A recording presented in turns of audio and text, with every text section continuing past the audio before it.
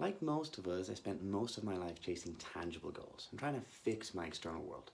I genuinely believed that once I got the money, the body fat levels, the right people, lived in the right area, etc., I'd be happy and at peace inside.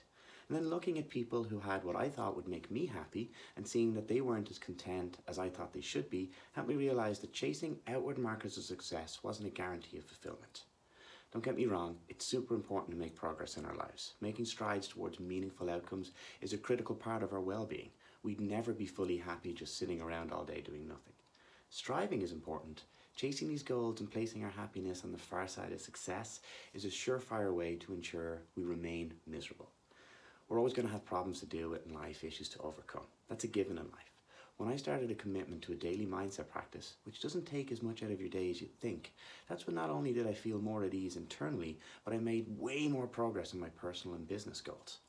It's important to invest some effort daily in our health, our relationships, and our wealth. Most of us shy away from the mental health side because we're not familiar with what's involved and unsure if it's working. So we continuously go back to our jobs or exercise, basically habits we're familiar with. Because of this, I've refined my mindset training to give you an easy to understand, actionable steps with regular check-ins and accountability so we can know if it's working or not.